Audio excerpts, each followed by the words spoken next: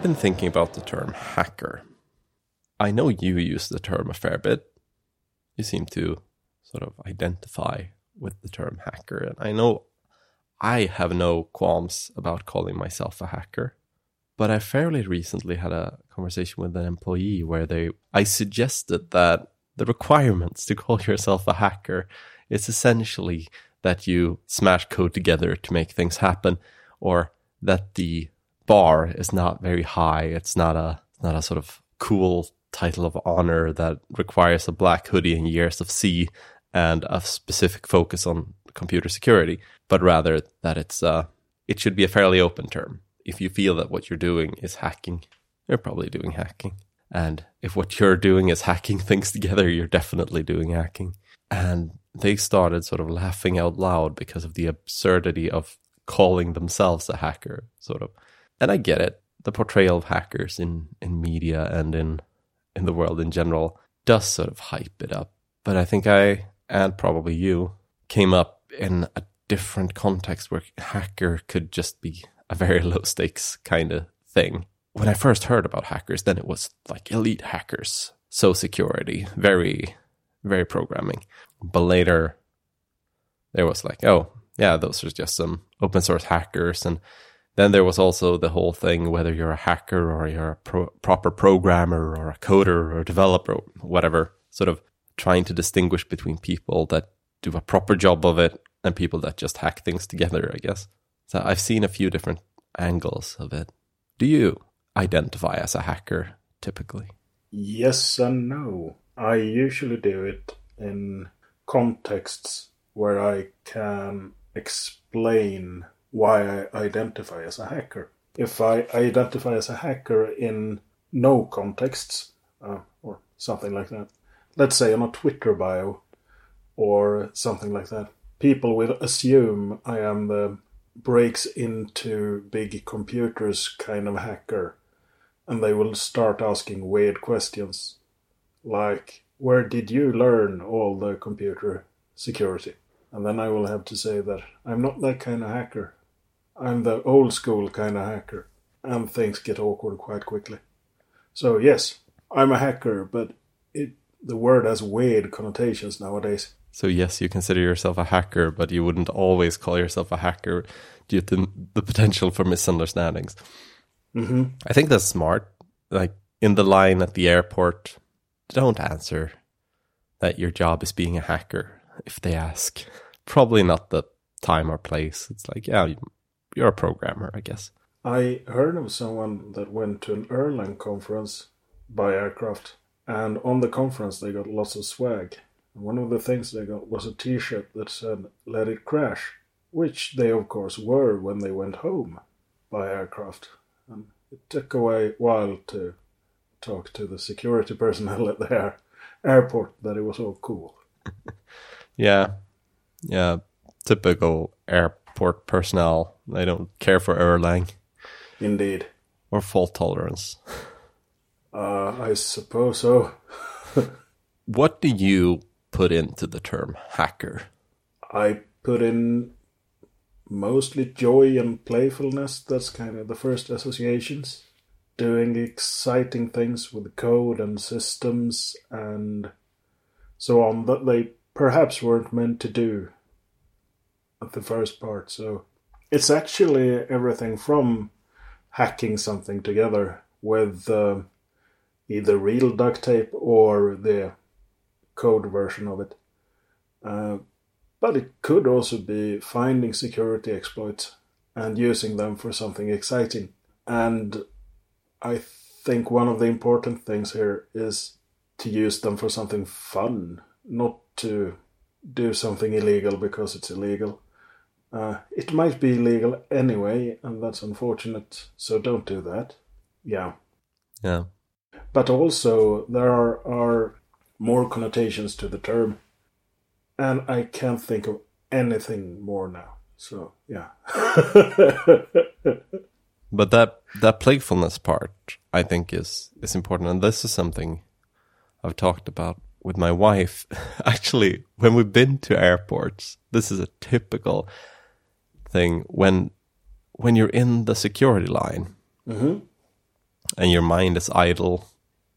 You're slightly annoyed that you're there and just don't really have anything to do aside from be ready when it's your turn. My mind goes off wondering sort of, what could I get away with here? What could I try? Things I wouldn't do because I don't want to get in actual trouble. And it's a sort of high risk environment to screw around. Yep. But my mind goes off and does what you've described, taking systems and exploring the edges of them, taking them to extremes. And I think that's a very common hacker trait.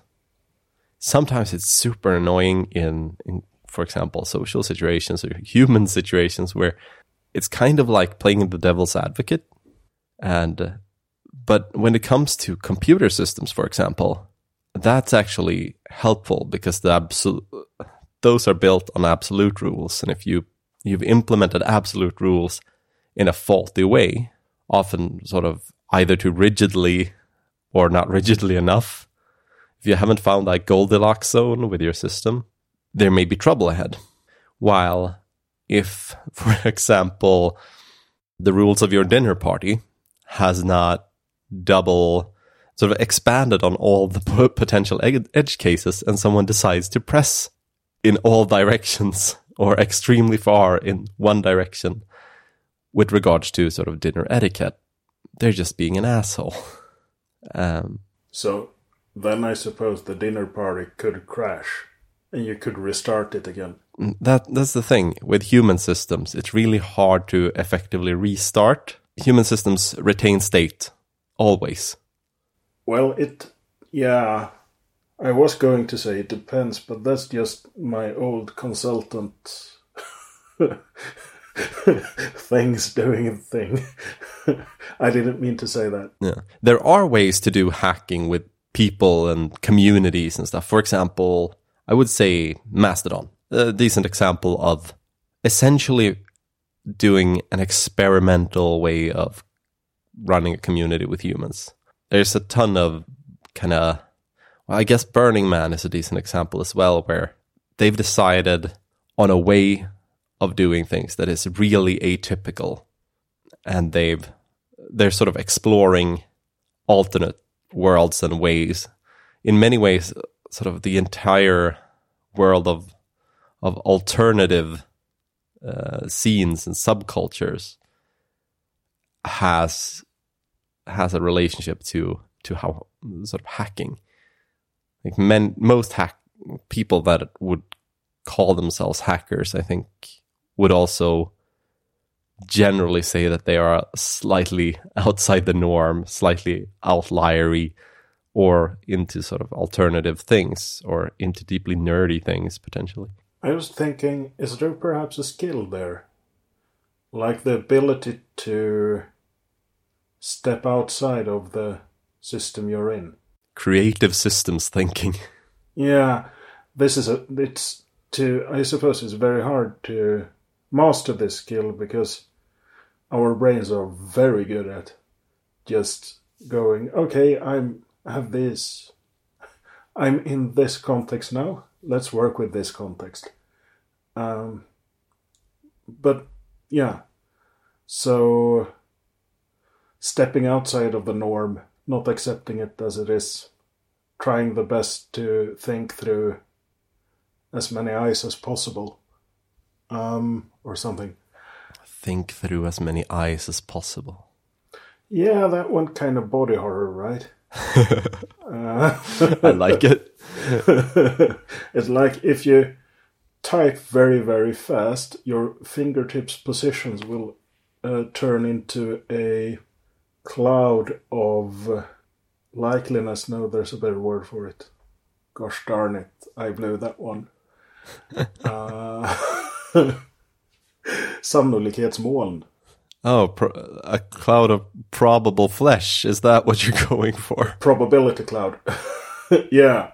So it's hands from Ghost in the Shell. Oh, yeah. No. But faster. Anyway. You're statistically equivalent to that, I guess. Yeah. Because those were parts of hands. And if you type really, really fast, you are using something that's probably, like every key will have some probability of finger on them. Yeah. To a similar proportion, I guess. Yeah. It's not exactly equivalent, but yes. Okay, so let's pop stack. Hacking. Hacking. I think one of the good things, or one of the things that's good to know when hacking, is to be able to see something and go, okay, I can use it for this, or this is how this fits together, or can I maybe pick this apart to see how this fits together? And I think there could be some science involved there. Science is, as you know, goofing around but making notes. And if you want to do real science, you have a theory or hypothesis before you do the goofing, and then you make notes. Mm-hmm.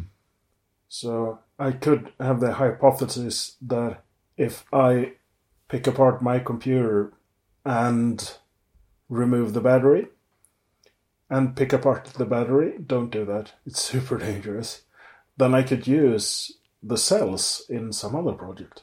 Or I could light myself and the house I'm in on fire. Science is needed. Or don't do science to that particular bit, I think. Just keep that unknown. But yeah, I think there's something to that. And actually what you said made me think of a preference I have, where when I'm looking, especially these days, when I'm looking for a solution to something. For example, now I've been looking at some Fediverse stuff, and it's like, what I'm looking for is not a Fediverse instance application that I can host, really. I'm curious about ActivityPub. I'm curious about activity streams. I want to poke around with Fediverse things. I don't, like, if I want to host something, I'll pick up something someone else has built. But if I'm exploring, the first thing I've been digging into has been, is there a library that just lets me talk to ActivityPub without sort of a full-on instance? Because what I want to do is sort of understand and gain the power of playing with this thing. I'm not really there for a complete solution. I'm there to explore. And a tool that's built for doing a thing specifically is less useful to me than a tool that just allows me to do parts. So in this case, I guess finding a battery or having a battery is better for me than having a laptop in many cases. If I need a laptop is better. But if what I need is a power source, or what I want is to power some electronics, the laptop might actually be an inconvenience that gets in the way of what I want to do. And this rings true for a bunch of other tools as well. It's like, oh yeah, today I would happily pick up a static site generator if it's tight enough, sort of limited enough. But I would not pick up a typical CMS, because generally it just gets too involved to get at the internal bits. I want libraries, and I like the Unix philosophy of sort of different tools. Like this is straight up the Unix philosophy of sort of small tools that do small things and do those well and compose well and can sort of interact with each other. It's not a flawless implementation generally of that philosophy. Like the Unix tools I use don't always slot well together. But compared to, for example, similar tools from different worlds and paradigms, like enterprise Windows tooling, like let's say Microsoft SQL Server Database Manager or whatever it's called. Like there's a tool for poking around the database. There might be some underlying binaries you could poke and sort of use for your own purposes. There's probably some DLLs that are useful, but all in all, it's intended as a complete package. Many things are intended as complete packages, and they really resist getting sort of handing you the fun bits. And if what you're what you want to do is sort of creative exploration and experimentation. Like, I want to find primitive bits that I can bash together. So I think that's related to having a bit of a hacker mindset. And I think it helps when you're building something new, in that you don't feel like you need to bring in sort of frameworks or things that provide you the entire world. Because you know that if you bash things together, you can usually get things done. I think there's a beauty in bashing things together, and I think it's a good practice. Absolutely. I was thinking, what's a good size for something that's together bashable? Because Microsoft's SQL Server client stuff is not very together bashable unless you have some, I suppose it exposes some COM interface or something, but that's painful in another Possibly. way. It's, yeah, so it both has painful interfaces and is the wrong size. I don't think it's necessarily a size thing. I think it's design. Yeah, so if it could take stuff on standard in and produce stuff on standard out, it would be better. Yeah, that's one of the ways to do it. In some cases, a REST API is the correct shape to interact with. Sometimes a command line client is appropriate. I think, for example, FFmpeg might be an example of an application that is certainly large, convoluted, and complex, and the APIs are mind-bending, mostly. Or horrible. Yeah, pretty bad. But also very useful. Yep. And FFmpeg is a fantastic tool for hacking. It's inconvenient, it's annoying, and you need to reach for the manual every time you touch it, and mostly find examples that someone else figured out. But it's an incredible tool if you want to hack on media. It sounds a bit like the media version of VI and Perl. Yeah, I mean, it's one of those. It does a bunch of different things. So it's not like, some would say it's not following the Unix philosophy, but I think it is, in the terms of it does a thing well, but it also does the entire thing. So if it was only supposed to be an audio demuxer or a video unpackager or whatever it's called, that would be an almost entirely useless tool until you stitch it together with a bunch of other ones. And FFmpeg is rather at the level of being a useful utility and doing all the things that you need it to do. But it also has the consequence of it being incredibly complex. But I'm not sure, sort of, if you broke it apart, that would be a better size.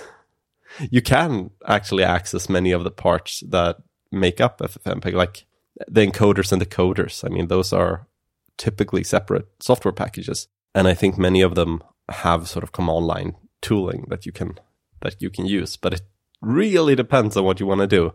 Like if you're dealing with NMP3, then the MAD MP3 decoder or whatever it is, encoder maybe it is probably great. It would be the decoder. I think lame is the encoder. Like that can be used standalone. But if you want to do sort of H.264 encoded video, it's like, yes, probably you want to also wrap that in a container format, and you probably also want audio. H.264 has nothing to do with audio. It's a video encoding format. So when you're building tools, I think it matters that they sort of fit a useful case or many useful cases. So there is nothing as simple as saying this is too big, this is too small. I don't think that's actually entirely true. It might be a heuristic for things. FFmpeg probably fails the too large heuristic. It's a little bit too large and unwieldy. But it turns out if you try to do it any other way, it's worse. Yeah. Or there's a better alternative that it could be, but I don't think we'll find out. Maybe it's so big and unwieldy and complex because the underlying domain is big and unwieldy and complex. So, yeah. Yeah, that is often the case when something is unwieldy. Yeah. Like if you've ever run into a SQL ORM and found like, oh, this is a little bit too complicated. It should be simpler. It's like, have you met SQL? I'm mostly fascinated how ORMs become more complex and harder to work with than SQL. Yeah. And I think that's because you're trying to sort of paper over a complex API that is complex for a reason. And you're trying to provide sort of arguably conveniences, but I don't think it's entirely the right model. I like Elixir's Ecto well enough, but it's also one of the Elixir libraries I have the most beef with. And that's partially because it sometimes gets in the way of how I just think I want to. Well, it straddles that ground like any database library that wants to deal with SQL does, where it's like, I can't just straight up get my relationships and say, give me the relationships without thinking of the consequences, because it produces underlying SQL queries. And I can also not just focus on writing SQL because there's a programming language in between. Now, Ecto, I will slightly excuse with it prevents me from making a lot of interesting mistakes, and it does so at compile time. That's a lot of the source of Ecto's sort of quirks. It really, really fights you if you want to build queries that could be dangerous. Nice. And it does so by a bunch of macro fanciness at compile time. Also makes the queries really sort of fast, I believe. Cool. To compose, not it doesn't change the time to run them. But. Does it stop you from doing SQL injections and stuff like that? Yeah, that's fundamentally what it does. Yeah. And essentially, unless you drop down to like a raw SQL call in the underlying libraries, or I think Ecto exposes some way to do it, but unless you do that, you are really prevented from accidentally creating SQL that you didn't intend. Like all values are very, very encapsulated, and yeah, it does a bunch of nice things. It also will shout at you if you try to do things like unsafe comparisons through null and empty lists and stuff. There's a bunch of nice things it helps you with, which means it does add some value. But it's definitely sort of on that edge where you're building an API on top of an API, and you're trying to provide all of the possibilities that this API provides. That's a hard task. Yeah. So do you think it's a specific skill people need to be a hacker, or a specific mindset, or is it just the black hoodie? Black hoodies are kind of cool. But you could be a metal fan too, you know. Well, those worlds have a tendency to intersect. Or you could also like synth music, I suppose. There are a lot of subcultures that wield the black hoodie. Yeah, yes. We could start enumerating them now. Never be done. I think a mindset and some skills are good to have. Skills have a tendency to pile up after a while, so mindset is good. And I think being a hacker isn't... You don't have to name yourself a hacker to be a hacker, and all people who say they are hackers aren't hackers. Yeah. But that's as usual when it comes to labels. Labels are hard that way. It's like naming or failing to count to n and counting to n+1 instead. So, yeah. So, yes. So mostly mindset. Mostly mindset. Yeah, I think the point about some people calling themselves hackers that are probably mostly not, I get the sense that this is pretty common with sort of Silicon Valley, where the term hacker has a certain cachet. It's like Silicon Valley was partially built by hackers, and it's like that's one of the cool things you can be there. Mm-hmm. I think I've seen self-described hackers in sort of people that are programmers of some kind, that call themselves hackers. That seems to be sort of more popular in SF California, kind of. Where other than that, I mostly see it with people that are sort of deeply in the free software open source world and have been for some time, where it's like, yeah, okay, I'm a kernel hacker, or I'm an open source hacker, or I'm a C++ hacker of old, or like sometimes people self-describe as hackers because they don't particularly want to be pretentious about how they code. I think that's the gist of it when applied to programmers. And then there are people that call themselves hackers because they work in InfoSec. And I guess that's pretty much fair to me. Like, if you're working as a penetration tester or doing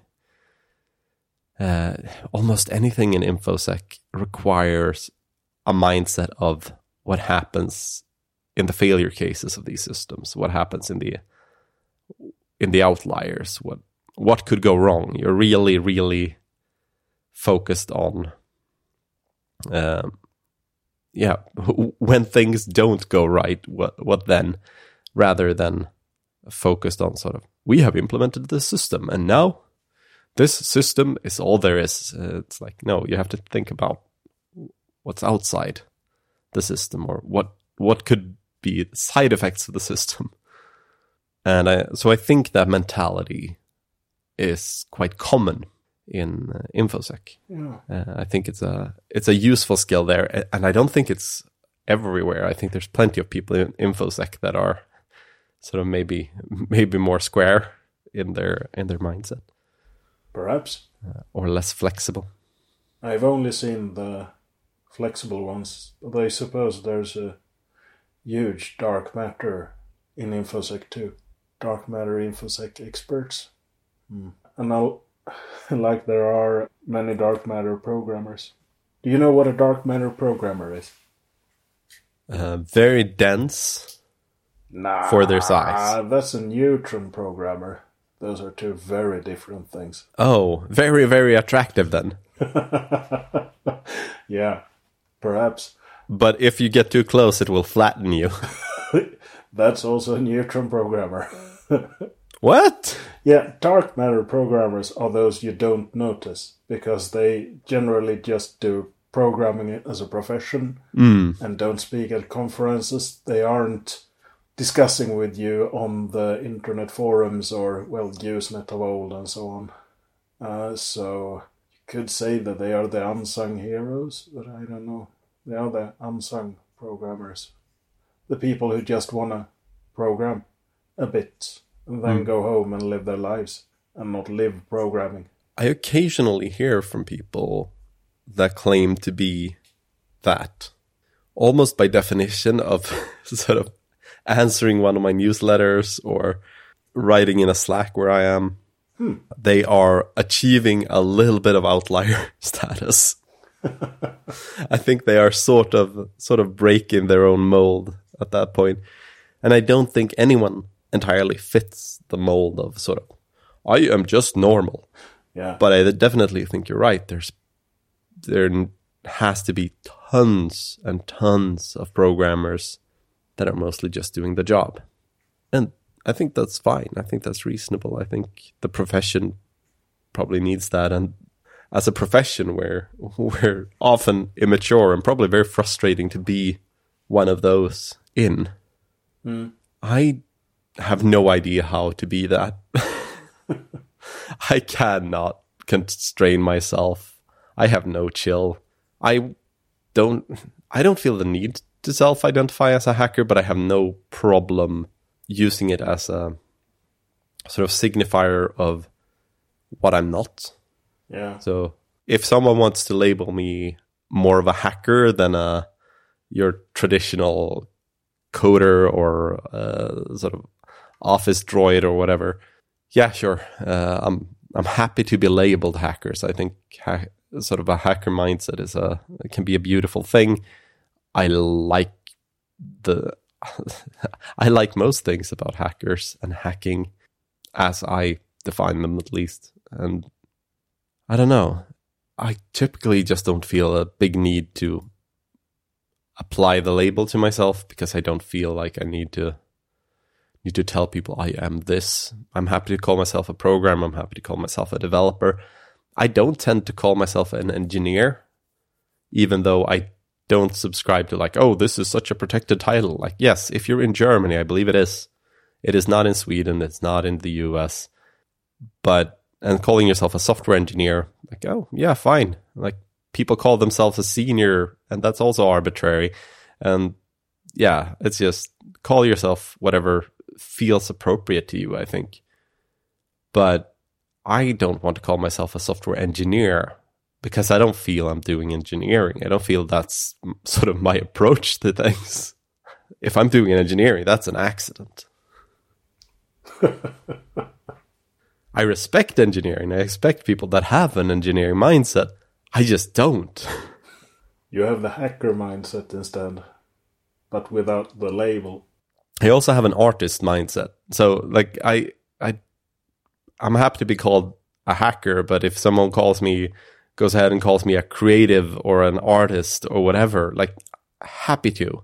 I relate to those. I contain multitudes. I'm happy to be multiple things. But there are certain things I wouldn't call myself. And there are things that I've had to accept with time that maybe I am partially that. Like, I'm a pretty decent marketer. That wasn't a label I was keen to pick up. It doesn't have a good reputation in the hacker world. Similarly, I'm an okay, not great salesperson. I try not to put myself in the situation of needing to do any kind of traditional sort of pushy sales. But I run a business, so I do technically do sales. And also, I'm apparently a businessman. But yeah, labels, it's like, yeah. Some of them I accept because I can't deny that I am doing that. I am doing that work. And that's probably why the label fits. But in some cases, for example, for the engineer, I don't see that that's quite what I'm doing. And programmer or developer fits well enough. So with a lot of my client work, I can't be too sort of hacker creative. That's more extracurricular to me. I use my mindset, I use my skill for my clients, but generally when I'm full on in hack away mode, I don't produce the most professional results. I tend to produce results, and I produce interesting results, but not professional results necessarily. Do you consider sort of different modes of operation when you program? Yeah. For a very long time, I only had one mode of operation because I mostly programmed for myself. But now I have more of a work mode and a creative mode, I suppose. So many more tests are written at work than at home. And in both cases, I can write something quick to test a hypothesis. But when at home, it can stop at that, because that was what I wanted to test. And at work, it usually turns into something. So you're saying you don't practice test-driven hacking? No, I don't. It's not fun enough.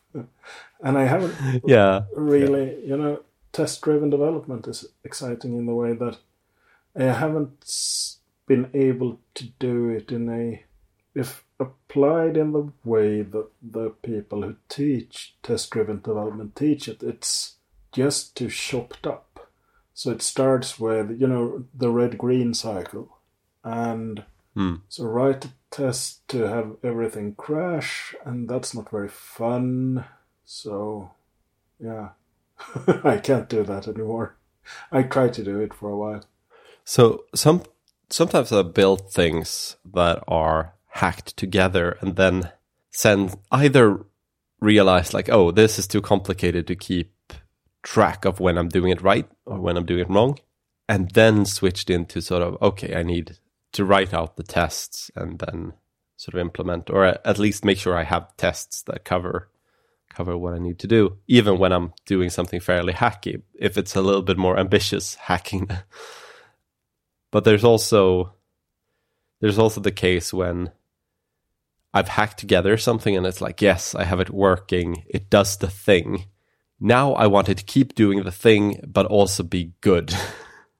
And stop being a hacky sort of fun project and be sort of something that I'm happy to share with other people.